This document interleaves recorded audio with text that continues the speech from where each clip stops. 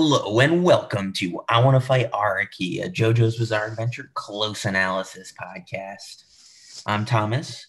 And I am literally Araki talking about his own show and manga with you guys today and in here in the studio. It is me. and we got some pretty wacky episodes, kind of terrifying episodes as well in their own special ways. Yeah, we got some stuff to break down for sure. Some stuff that we don't normally talk about probably a little bit as well. So to get into that, let's go over the summary. After the fight with Akira, Jotaro gathers Josuke, Okuyasu, Koichi, and Joseph together to go over everything. Jotaro managed to secure the stand arrow from Akira's apartment and discovered nearly 500,000 yen in stolen goods. Akira, terrified of retaliation from Jotaro, agrees to stay in prison, and Jotaro suggests that Red Hot Chili Peppers is essentially useless after the fight and not worth worrying about anymore. The only missing thread is the stand users created under Akira's control of the arrow, and Jotaro decides to investigate. Meanwhile, Josuke and Joseph walk to the bus station, allowing Joseph to visit Tomoko, but only if he watches her from far away. Joseph, in his old age, however, has become confused and accidentally takes the wrong bus, which Josuke runs to stop. Josuke stops after catching Joseph for a moment to catch his breath, and Joseph begins to hear a baby giggling and mysterious handprints nearby. Josuke writes it off as another delusion of Joseph, but when a rabid dog lunges in the direction of the handprints, Joseph uses Hermit Purple to ensnare what appears to be an invisible baby. Josuke and Joseph quickly deduce it as a stand user and decide that they need to take care of it until they find its mother. The duo head to a baby store, and Joseph, unsure of what to buy for the baby, uses Josuke's credit card and erroneously spends 130,000 yen on baby items. After dressing up the baby and covering her in makeup, things seem to be going well until the baby turns invisible again, making Joseph's hands invisible too. This causes Josuke and Joseph to panic, leading to the baby's fear response to trigger the power of its stand, Aktung Baby, to create larger and larger fields of invisibility. In the kerfuffle, the carriage where the baby was being kept falls into a river, but remains invisible, making it difficult to find. In an act of self-sacrifice, Joseph slits his wrist, causing blood to leak into the river and turn it red. This makes it easy for Josuke to save the baby with Crazy Diamond, and Josuke begins to understand just what kind of man his father is. Later at home, Josuke discovers the receipt for his credit card as Joseph begins to take care of the baby full time. One day, when Koichi is walking home from school, he runs into Hazamada, newly released from the hospital. They begin to talk, and both discover the other is a fan of a popular manga series called Pink Dark Boy, written and drawn by a man named Rohan Kishibe. Hazamada also shares that he's discovered that the creator also lives in Morio. The two decide to visit the house in hopes of getting an autograph, but when Koichi knocks on the door, he is violently grabbed by Rohan. Koichi panics, but when Rohan realizes the situation, he calmly invites them inside and gives them a tour of his studio. The two are enamored by everything, but suddenly Rohan notices a spider on Hazamada's hair and grabs it. He explains his philosophy when it comes to drawing, that an artist needs to understand every aspect of a thing in reality in order to render it properly. To that end, he cuts open the spider with an X-Acto knife and begins licking it. This disturbs the two, even causing Hazamada to throw up. Rohan leaves the room to get an autograph pen as well as some tea and cookies afterwards. Afterwards, Koichi tells Hazamada that he has a bad feeling and that he wants to leave. Hazamada says they can, but only after looking at Rohan's new unpublished manuscript. They open up the envelope and read it, only for a green energy to erupt from the pages. Rohan re-enters the room and says that they've looked upon his stand, Heaven's Door. Suddenly, Koichi and Hazamada's bodies begin to twitch and their skin begins to peel off, revealing pages of books underneath. Rohan reads the pages of Koichi's face and discovers everything about what's transpired. The arrival of Jotaro and Morio, Koichi's development of Echoes, and all the fights he's experienced. Rohan is fascinated by Koichi's life and intends to incorporate him into his manga, but Koichi defends himself with Echoes Act 2. Koichi attempts to attack Rohan, but continually misses, Rohan explaining that not only does Heaven's Door allow him to read people's history, but also change their behavior. After examining Hazamada, he finds him disgusting and goes back to Koichi, leading him to tear out pages from Koichi's face for material. When Koichi and Hazamada leave, however, they don't acknowledge anything wrong has happened, and despite Koichi somehow having lost 20 kilograms of weight, he immediately forgets about it. The next day, Koichi is compelled back into Rohan's house, but unbeknownst to him, Josuke and Okuyasu secretly follow behind, worried for their friend. Inside the house, Rohan continues to use Koichi's memories as material, but Rohan notices Okuyasu and Josuke snooping outside. While Rohan is distracted, Koichi manages to crawl his way downstairs and open the door, but because of the writing Rohan did inside Koichi, Koichi is unable to inform the duo of Rohan's misdeeds. Eventually, Koichi walks back up to the studio, but when he does, Rohan is able to sense that something is wrong, when suddenly Okuyasu jumps in through the window to save Koichi. Rohan remains unfazed, however, and when the hand attacks him, he shows Okuyasu a panel, triggering Heaven's Door and Okuyasu and the hand to fall apart. Not only that, but Rohan is able to sense Josuke hiding behind the door to the studio. Okuyasu suggests to Josuke that he should go and get Jotaro, but when he does so, he begins to light himself on fire, a precaution Rohan wrote into Okuyasu should Josuke try to help them. With no other options, Josuke runs at Rohan, eyes closed to avoid Heaven's Door. Rohan throws razors at Josuke to get him to open his eyes, but Josuke remains unfazed. After examining more of Koichi's pages, Rohan hits upon the idea of insulting Josuke's hair. He does so and shows him Heaven's Door, but Crazy Diamond is able to strike Rohan anyway. Completely baffled as to how Josuke could not be affected by Heaven's Door, Josuke unleashes a massive stand rush on Rohan with Crazy Diamond, hitting him into a bookshelf and being crushed by it. Okuyasu theorizes that Josuke must be so angry that he is essentially blinded by it. Okuyasu remains unsure as to why Josuke goes so bananas, but Koichi tells a story of why it might be the case. During the events of Stardust Crusaders, Josuke developed a dangerous fever when developing his stand. Unfortunately, Morio was facing a blizzard and Tomoko's car was stuck in a snowbank on the way to the hospital. Unable to save her son, suddenly a street punk wearing a pompadour helped them out of the snowbank, effectively saving Josuke's life.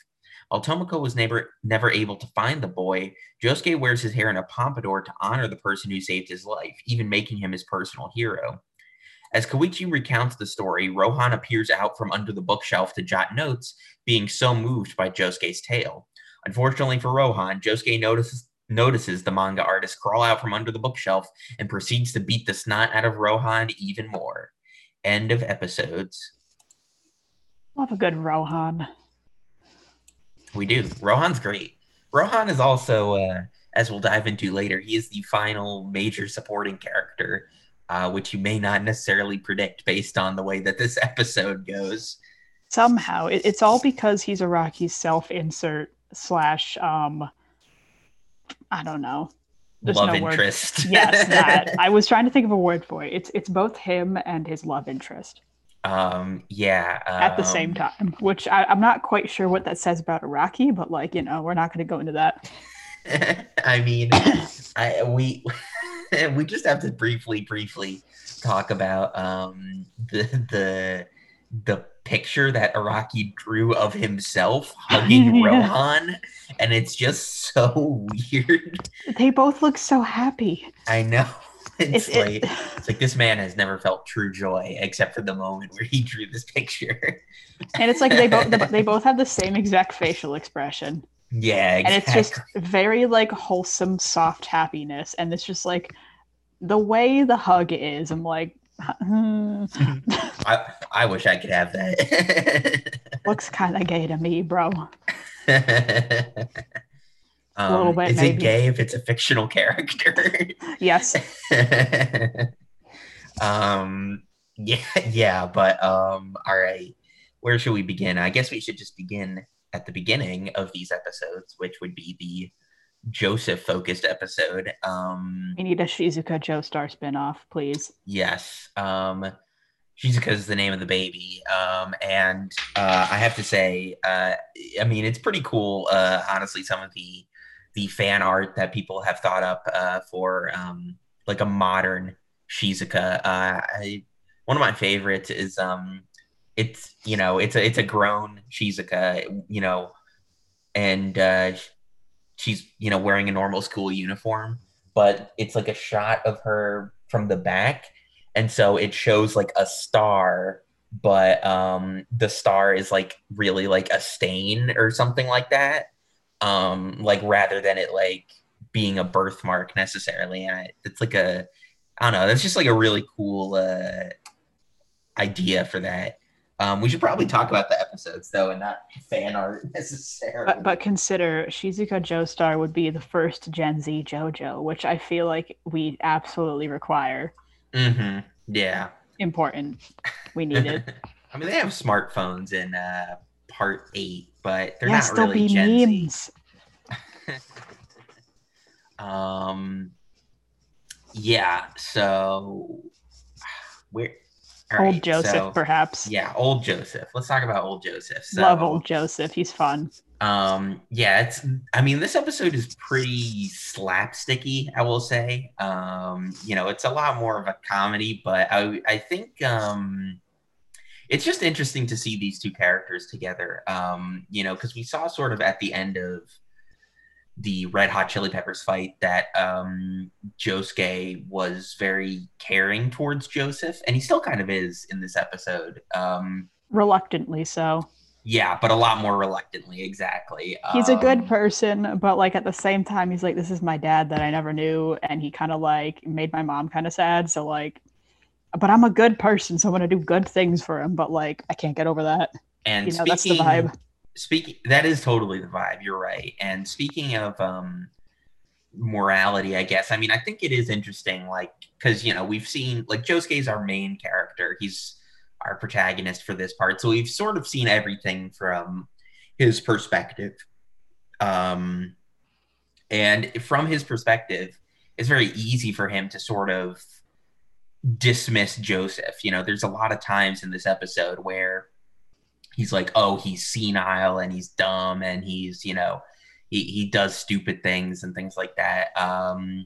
But I think the moment where Joseph, slits his wrist so that they can find Shizuka, and Josuke's kind of reaction to that is like, like obviously like what Joseph did, cheating on his wife with Tomoko and, essentially like leaving Josuke to just be raised by his mother. Like we can all agree that that's a pretty bad thing to do.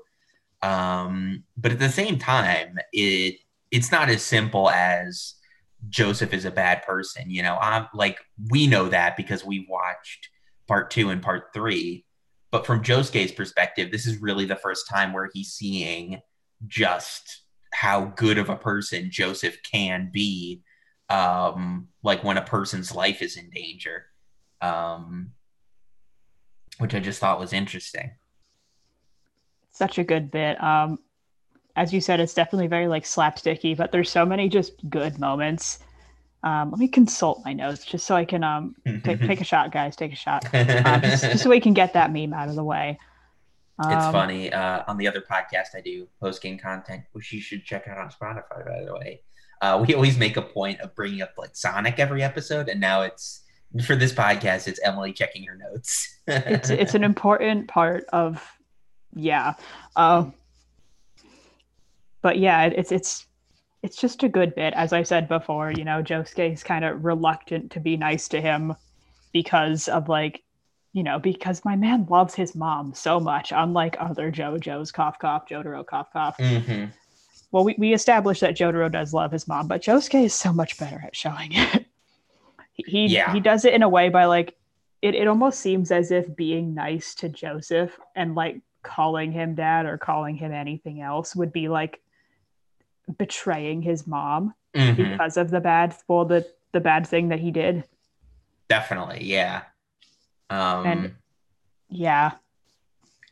Joseph, I also think it's interesting that after there was a bit where Josuke told him, he's like, yeah, I'm not gonna call you dad, I'm just gonna call you like Mr. Joseph Joseph-san,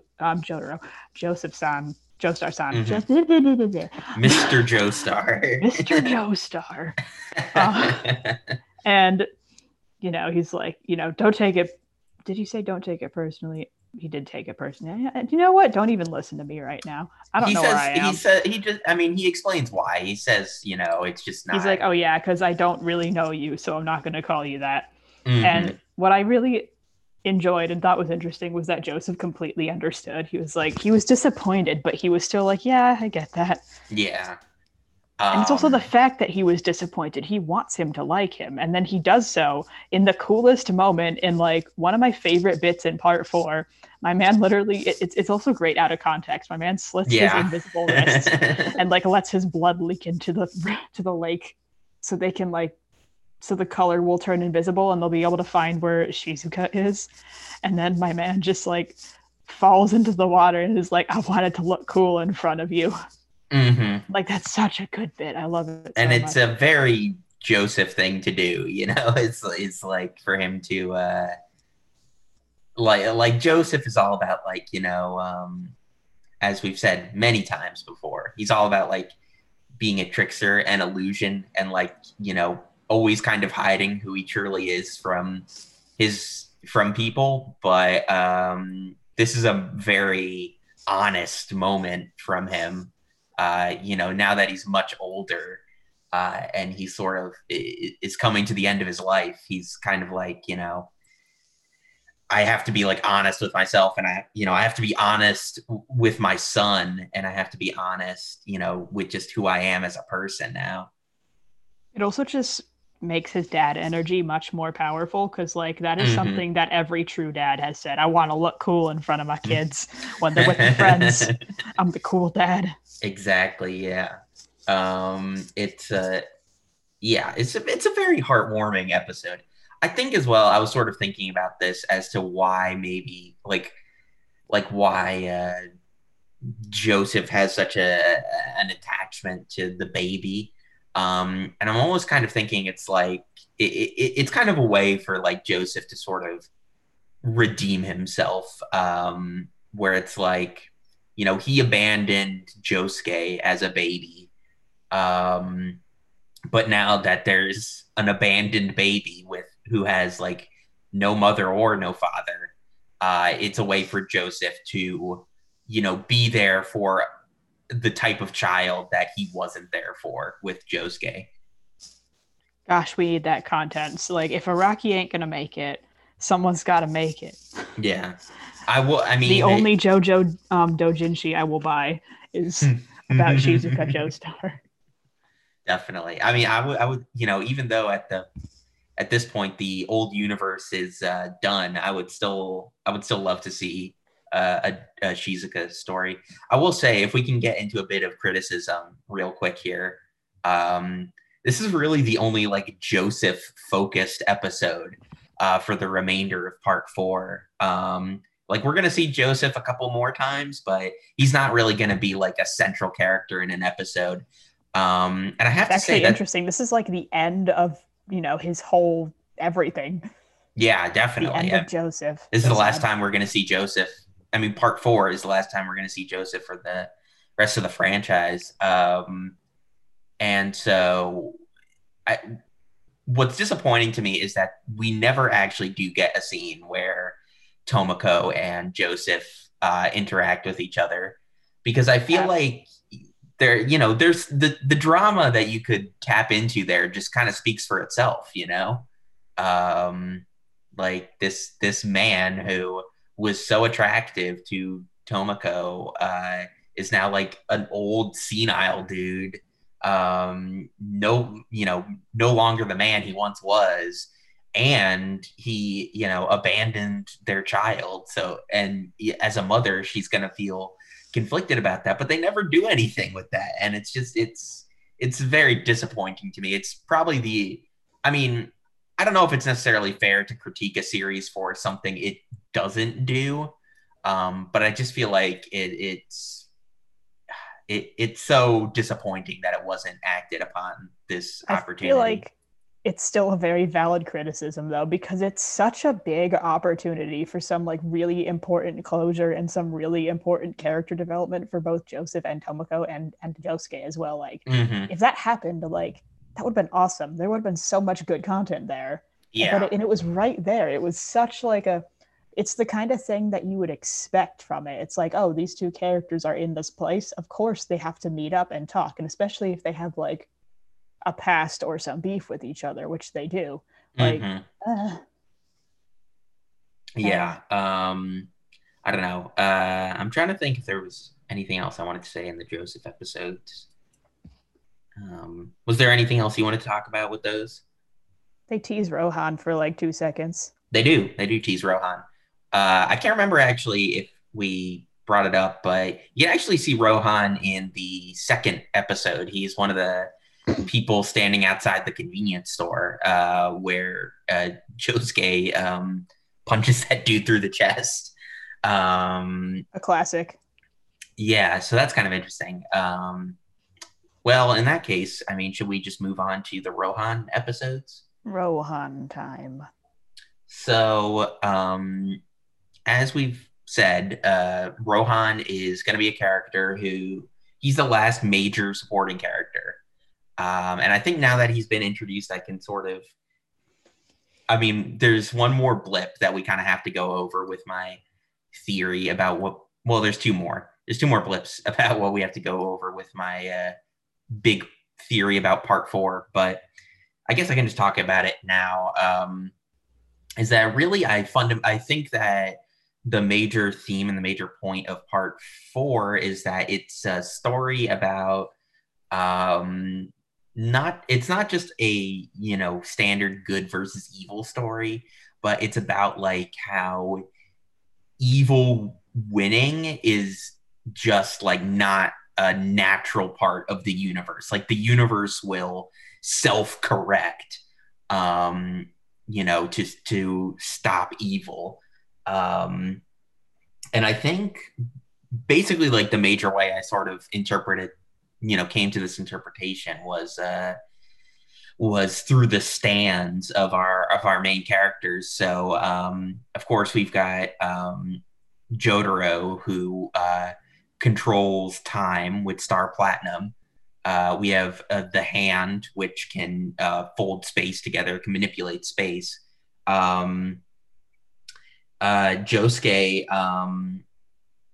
with Crazy Diamond's ability to heal, is kind of like life and like, the ability to create / preserve life.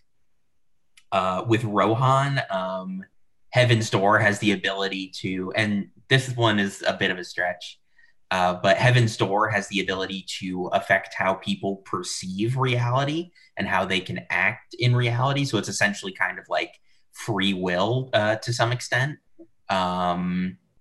And then Koichi, who, again, that's one of the blips we'll save for later on, but his is sort of the final evolution of Echoes is kind of the final piece to this theory, I think.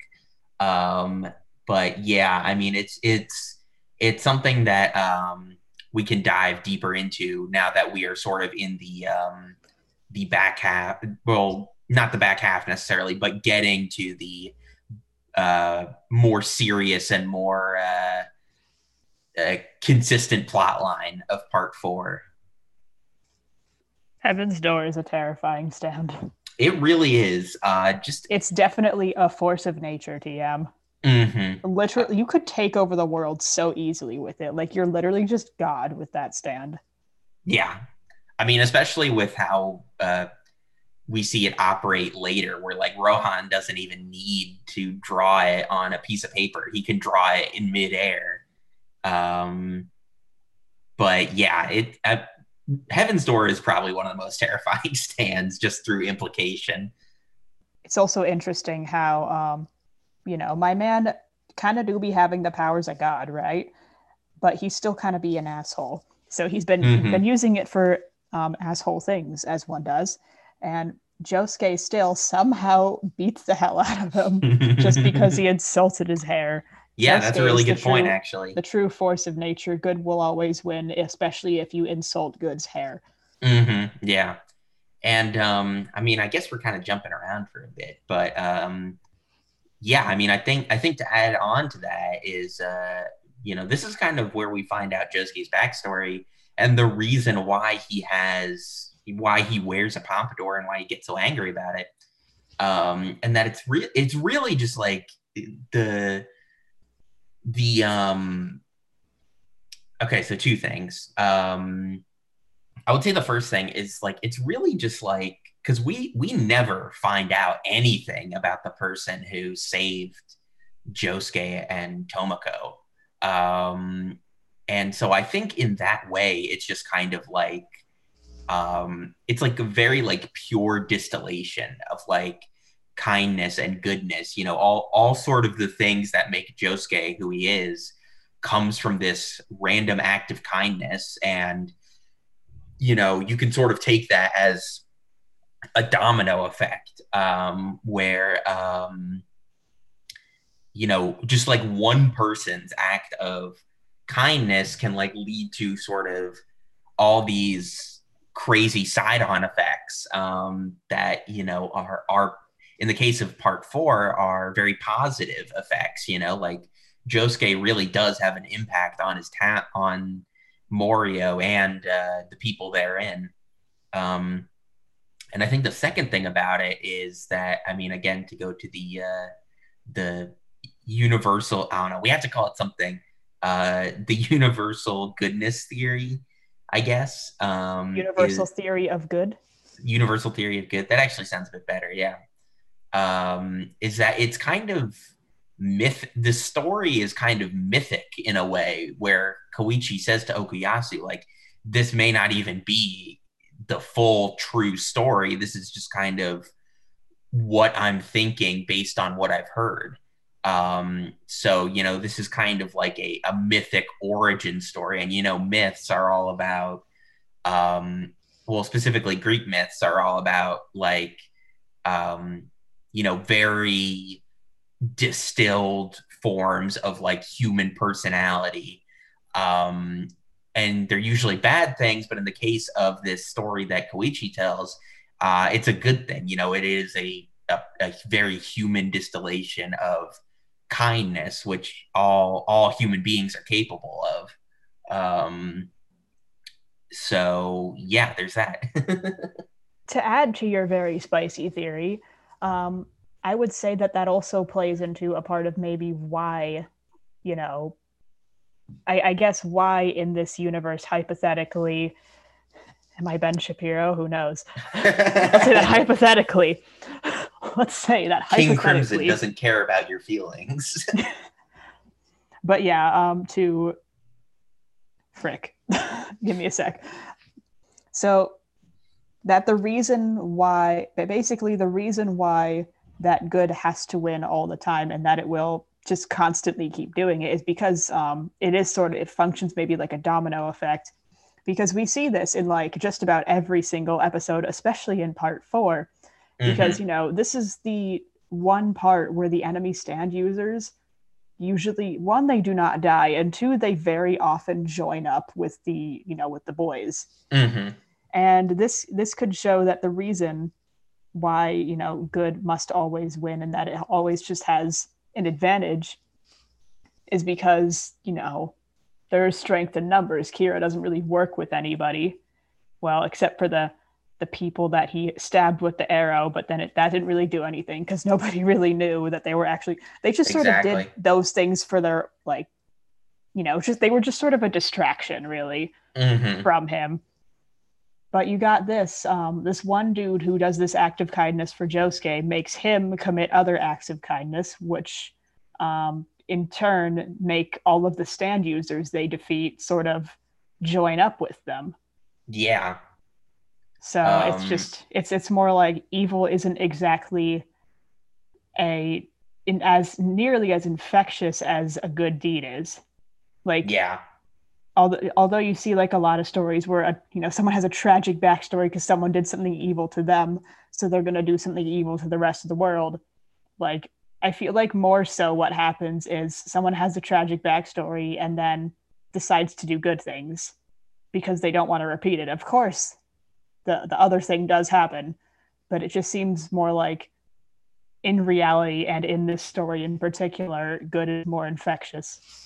I mean, you could almost even support this argument by saying that, you think about like Dio in part 3, and it's like, yes, like Dio is,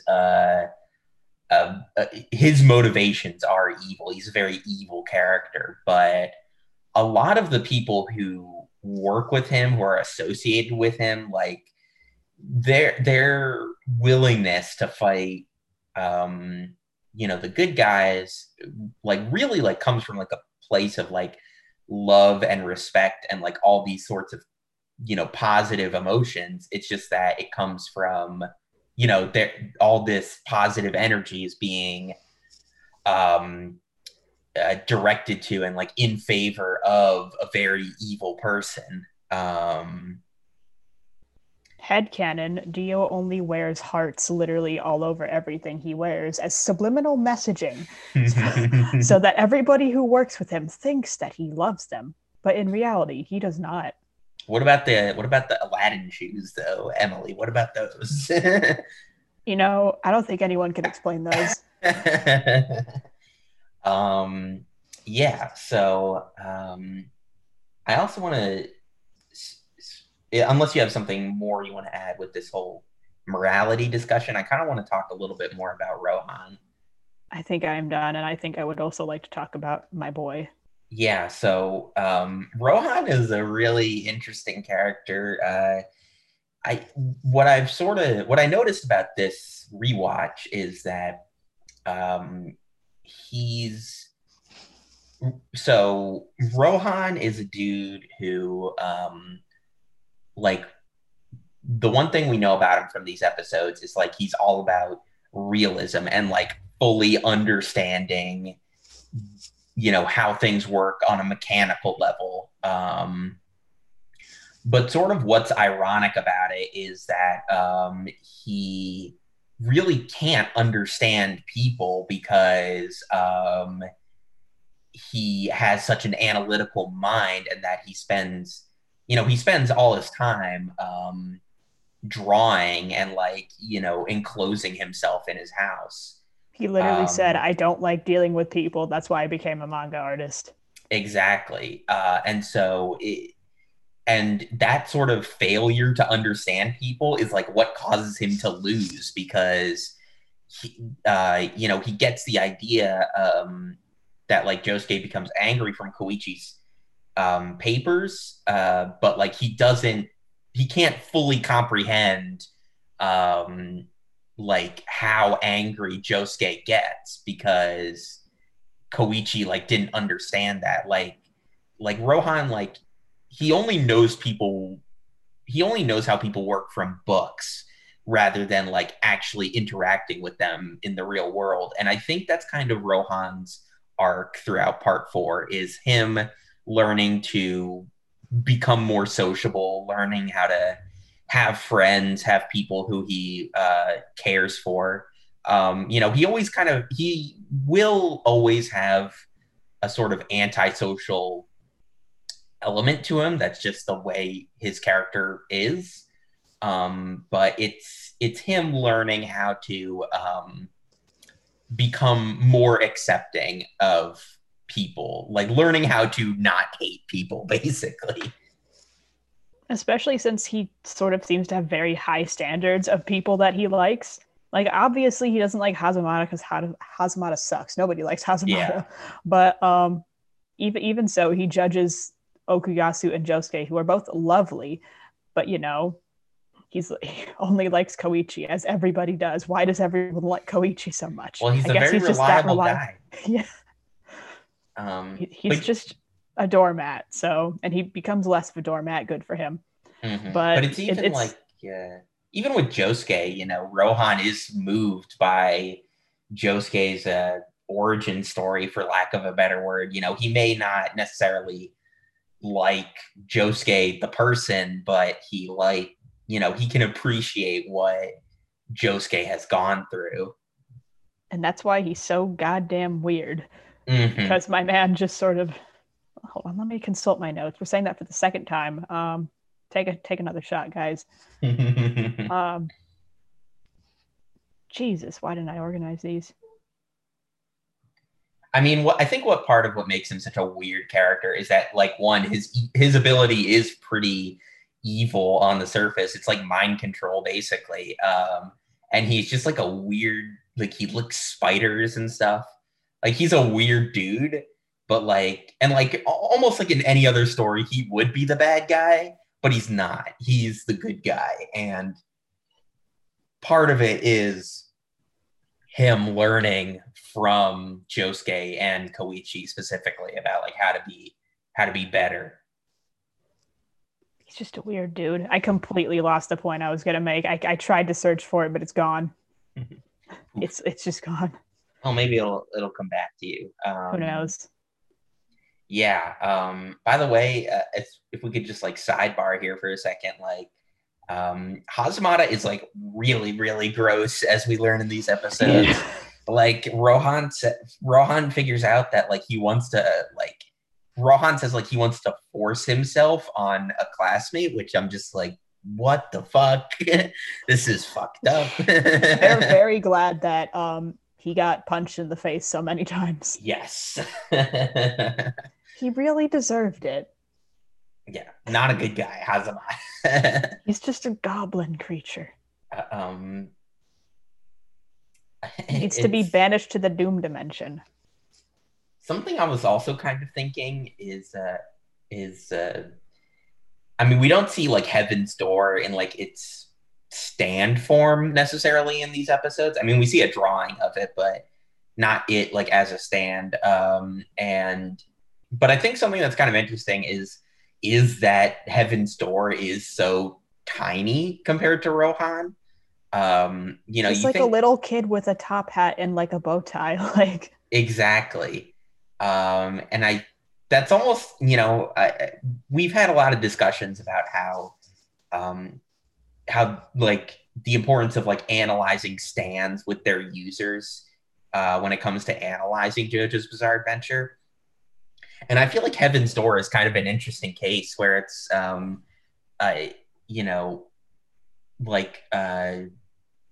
Crazy Diamond is strong because like Josuke wants to be strong to protect people. And the same thing with the hand to some extent. But Heaven's Door is very diminutive. And it kind of makes me think that, even though Rohan has a very high opinion of himself, subconsciously he kind of sees himself as a lot smaller than he actually is, in terms of like his morality and like his soul, I guess, where he doesn't respect people really. He doesn't care for anything except for his manga. And I think, again, because we'll see later on how Rohan's skill with Heaven's Door grows. Like that skill and that growth really only comes about like after he meets our Joe Bros. And it's like, his stand is becoming stronger because he's becoming a better person by actually not being a shut-in and like interacting with people. Indeed. He actually does good things. A very morally gray lad he is. He is. And I don't know how much we can say about this because despite the name of this podcast, I don't know much about Hirohiko Araki personally, but I don't know the guy, but I find it very funny that like Rohan is popularly considered to be Araki's self-insert for JoJo's. Like, what does that say about him? Well, they're both manga artists. I can probably assume that he probably definitely based some aspects, of himself in Rohan. Obviously, the whole drawing really is like, yeah, He's probably, he's a manga artist. He's probably kind of antisocial sometimes. Well, I think as probably well, just like exaggerating it and just like, how about I make it super weird? I believe he said that in interviews and stuff that like Morio, the town, is based on it's like either based on his hometown or it's like based on like the town where he would like to live. And so vibe in Morio.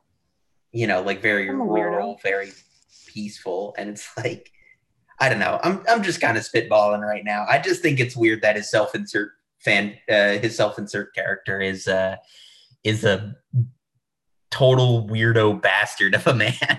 And not to mention the fact that he's also his love interest. Yeah. And that he's also a weirdo bastard of a man. Exactly. Rocky, honey, are you good? We're gonna title this episode the show for right now. It's no longer called I Want to Fight Araki. It's I Want to Ask Araki if he's okay. How you doing, man? You all right? You doing okay? You need some help. And of course, part 8 also, because it's a mirror of part 4, has a Rohan character who is a pea farmer or something. Good for him. And it's just like it's so weird. Also, not to mention that obviously Rohan is his also a love interest because he's the only one that gets like a million really fashionable outfits. Yeah. I mean, like every time you see him, he's different yet equally fashionable. There's literally a Rohan comic where like it's a Gucci advertisement. It's great. And he fights a stand that is it the Gucci bag that's the stand? It's the Gucci bag, yes. No, I think the Gucci bag has a stand. Oh, okay. Yeah. Or maybe it is a stand. So weird.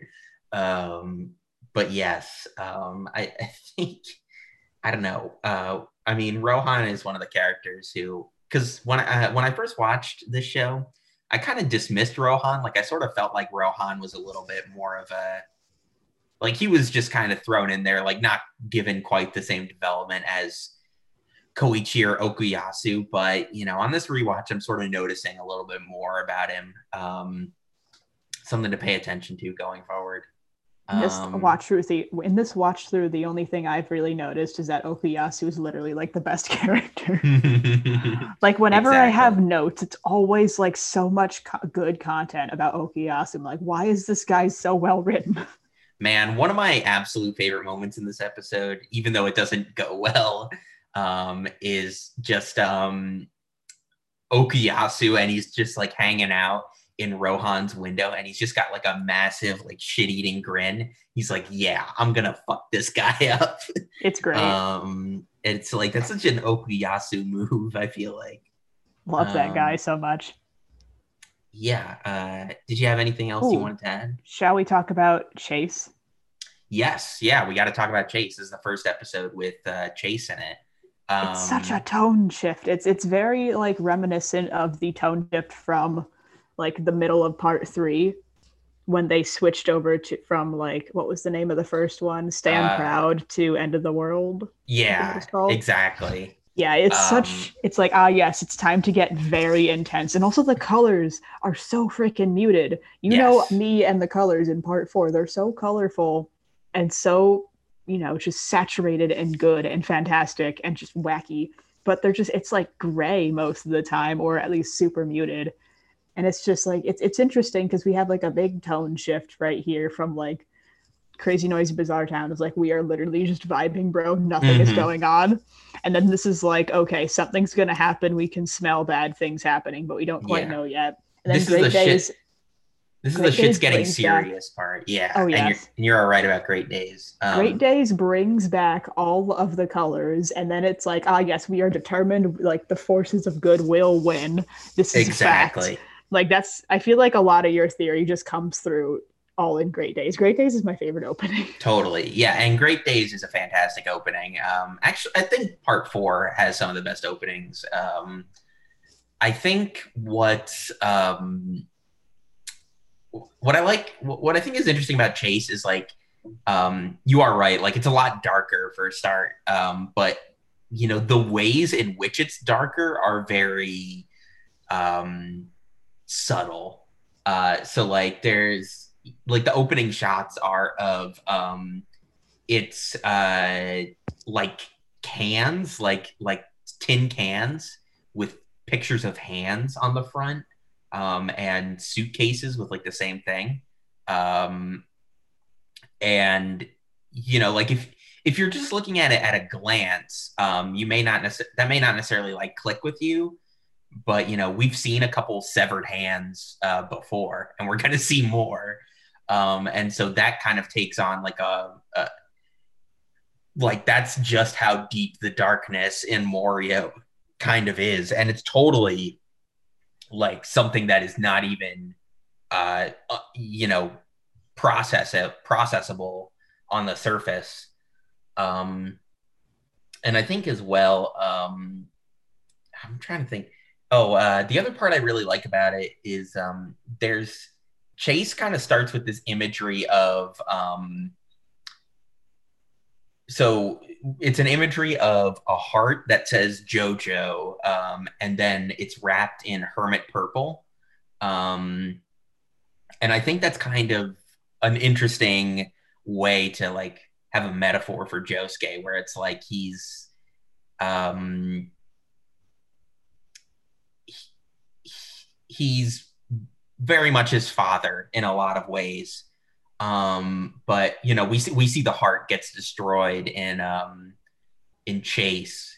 So it's kind of like him struggling to really accept that he's part of the Joestars even now, having met Jotaro and the like it's not something that's like fully part of who he is. And it's something he struggles with.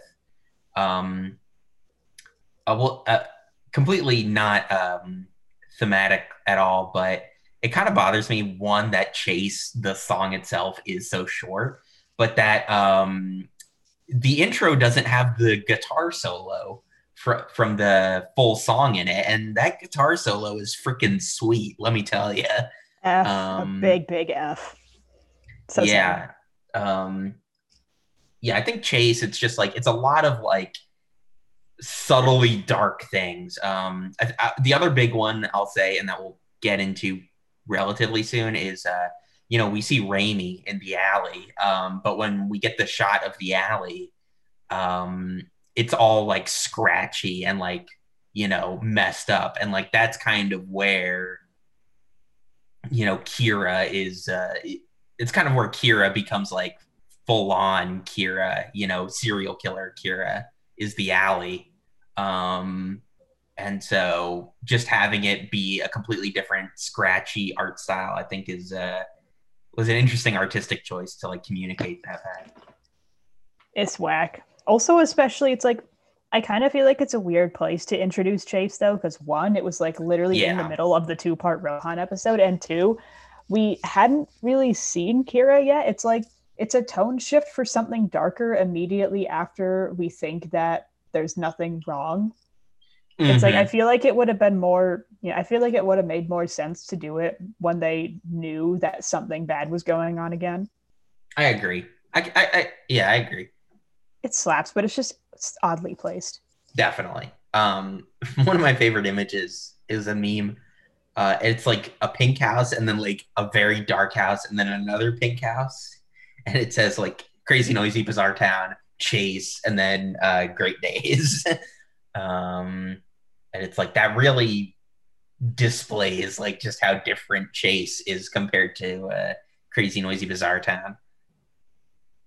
Crazy, noisy, bizarre. I don't know. Everything. Everything is crazy. Everything is noisy, and everything is bizarre. Indeed, it is. It's good because it's JoJo's Bizarre Adventure. Otherwise, that'd be false advertising. F. Wow. Should we talk about some silly stuff now? Yes. So pretty much everything with the Shizuka episode is pretty funny.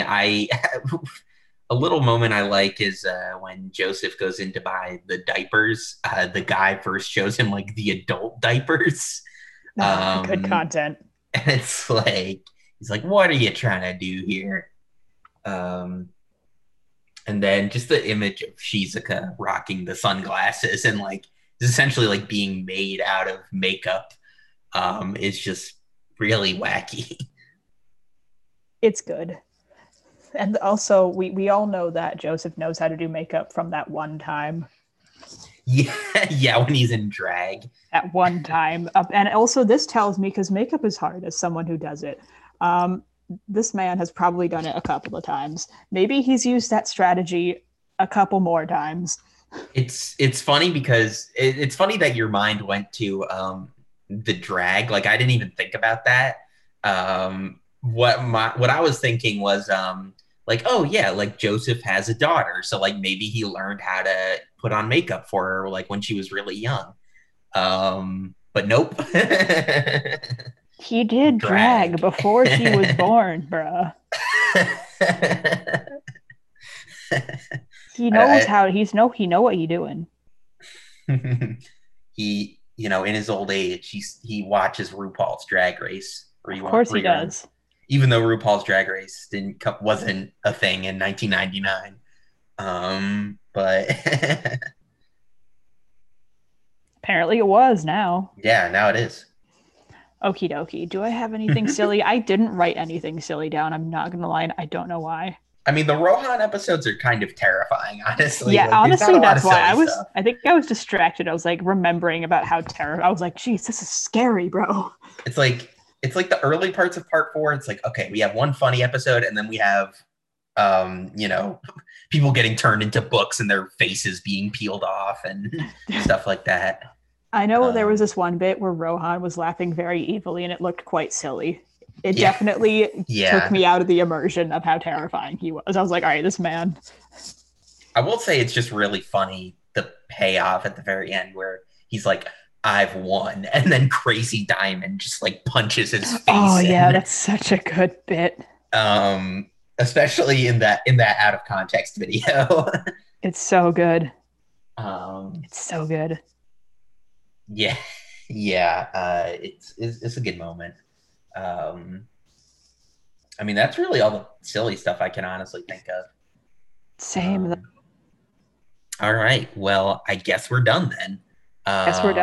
Good stuff. So if you want to follow me, see all the silly, semi-serious stuff that I do, you can follow me on Twitter at Thomas M. Brickman. I also do another podcast, as I mentioned before. It's called Post Game Content. You can listen to Post Game Content wherever you catch your podcasts. I do it with my buddy Kevin, and we talk about video games, and it's a lot of fun. Emily, where can people find you on the internet? Y'all ever heard of Twitter? Yeah. At a humble goose. I'm a very humble goose. Honk. It's a goose. Twitter's icon is a bird. It makes sense. Honk. And if you want to keep up with news, updates, Emily's continual reading of the JoJo manga, having a great time. You can follow the show at I Want to Fight AR1 on Twitter, and I Want to Fight Araki on Instagram. And with all that said, we'll see you guys next time when we cover Diamond is Unbreakable episodes 16, 17, 18, and 19. We'll see you guys then.